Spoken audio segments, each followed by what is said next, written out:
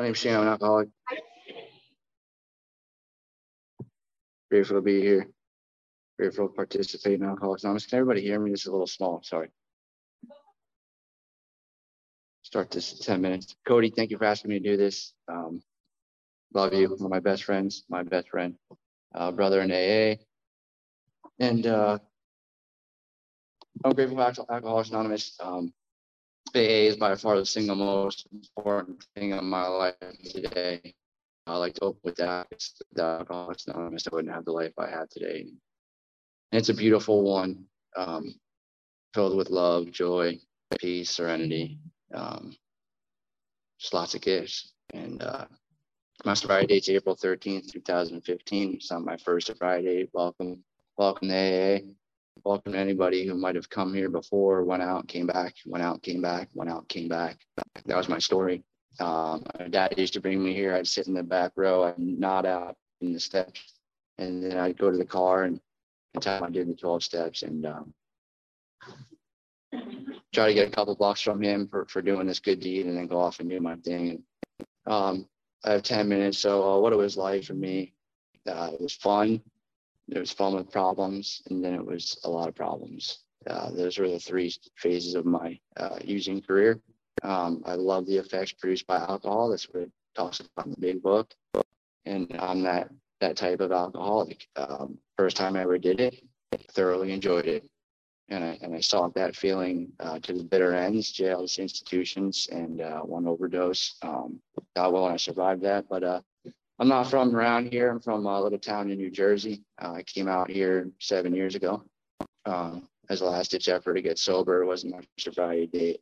Had 3 years once, and thought alcohol wasn't my problem. I was just a drug addict. And I wanted to try that. It didn't work. Had some controlled drinking. Wound up fighting a tree. Woke up my face. Sorry about that.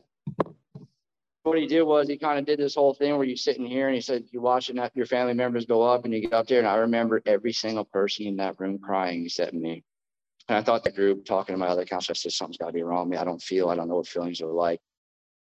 And I got out of that treatment facility. My parents had gotten divorced like a year prior, 2 years prior. I thought I was the reason why. I held that weight for a long time. I wasn't one that got sad. I just kind of got angry. My fear comes out. It's kind of the way I process things. Still today, when it comes out, I just had a better grip of getting a handle of it. And, I got put into jail. I was thrown into jail because I couldn't stop drinking, couldn't stop using, had a lot of pain. And there's one way that I know another alcoholic can relate. It's the pain from drinking. It's the pain from going to sleep one night and hoping that maybe you didn't wake up the next morning, or maybe then waking up the next morning and going, shit, I got to do this again. And that's what it was like for me. Like I woke up and I didn't like the life I lived. I did things to get what I needed to get. It was to hurt you, rob you. That's what I did. And going into this time getting sober, my father was the last person to give up on me. I thank that guy for everything. Threw me over his shoulder after an overdose, and brought me to the hospital. And I got sober, and he told me, you're going to Battle Creek, Michigan. And I was like, cool, I'll do whatever you want. So I go to Battle Creek, Michigan. I'm in there, and going through this detox. It was the worst detox I ever had in my life. I remember you had to get put in this sauna. It was like a 7-day sweat, and you go in there for a certain amount of time throughout the day. And I remember getting out one day, and I was just shaking, shivering, and the nurse looked at me and said, Shane, you never have to feel like this again. And thank you. And for that first moment in my life, I realized that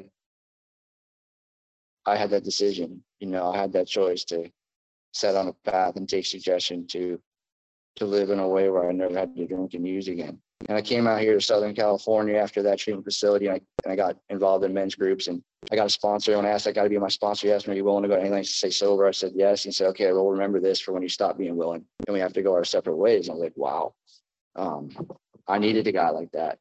I'm the kind of guy who will find any crack, any way around. And when we were going through the steps over here, I remember him telling me, if you haven't had a drink or drug in 24 to 48 hours, drinking's not your problem, living sober is your problem. And I can relate to that. I can relate to being in jail in Morris County facility in Morristown, New Jersey, looking out the cell and watching cars and people go to work and come back from work, thinking to myself, how do they do that? They have to be under the influence. There's no possible way that people are going about this day living sober. And I sit here today with a little over 7 years sober, and that's how I do it. What's my life like today?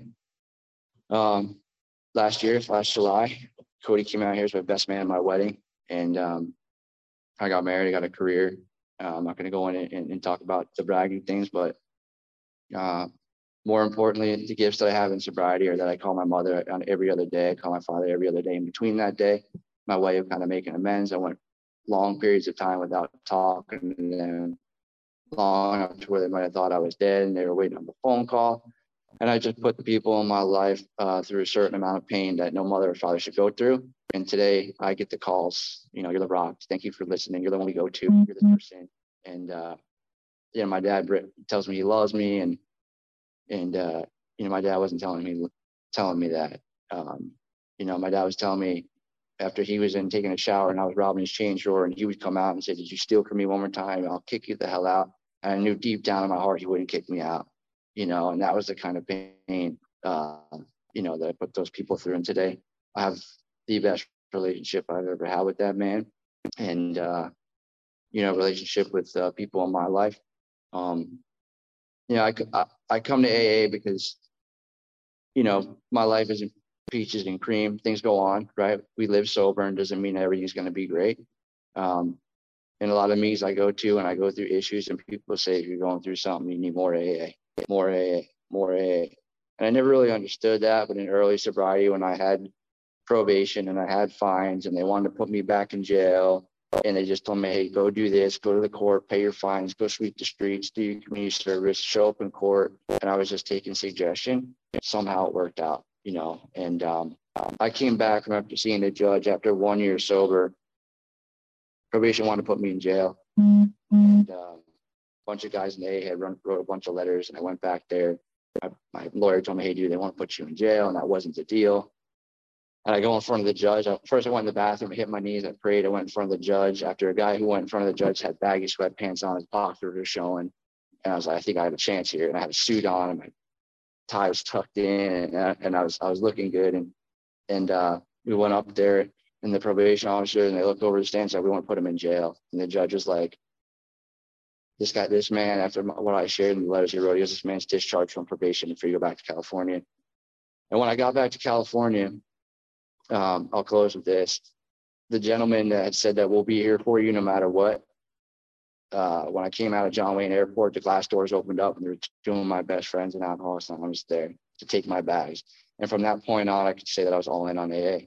And I dedicate what I do on a daily basis to reaching out to somebody else. And as a lost drug addict, alcoholic who was always looking for something to do, you come into AA and it's simple, and they just say, help somebody else. Help somebody else. Pick the phone up, put your hand out, call somebody. And happy birthday, Kylie. I love you. And I got to meet Kylie, volunteer for a music service we do, and bring meetings into festivals. And it's been awesome watching you grow and flourish into yourself, like many other people in here. And I can't wait to hear what Cody has to share. Thank you guys much.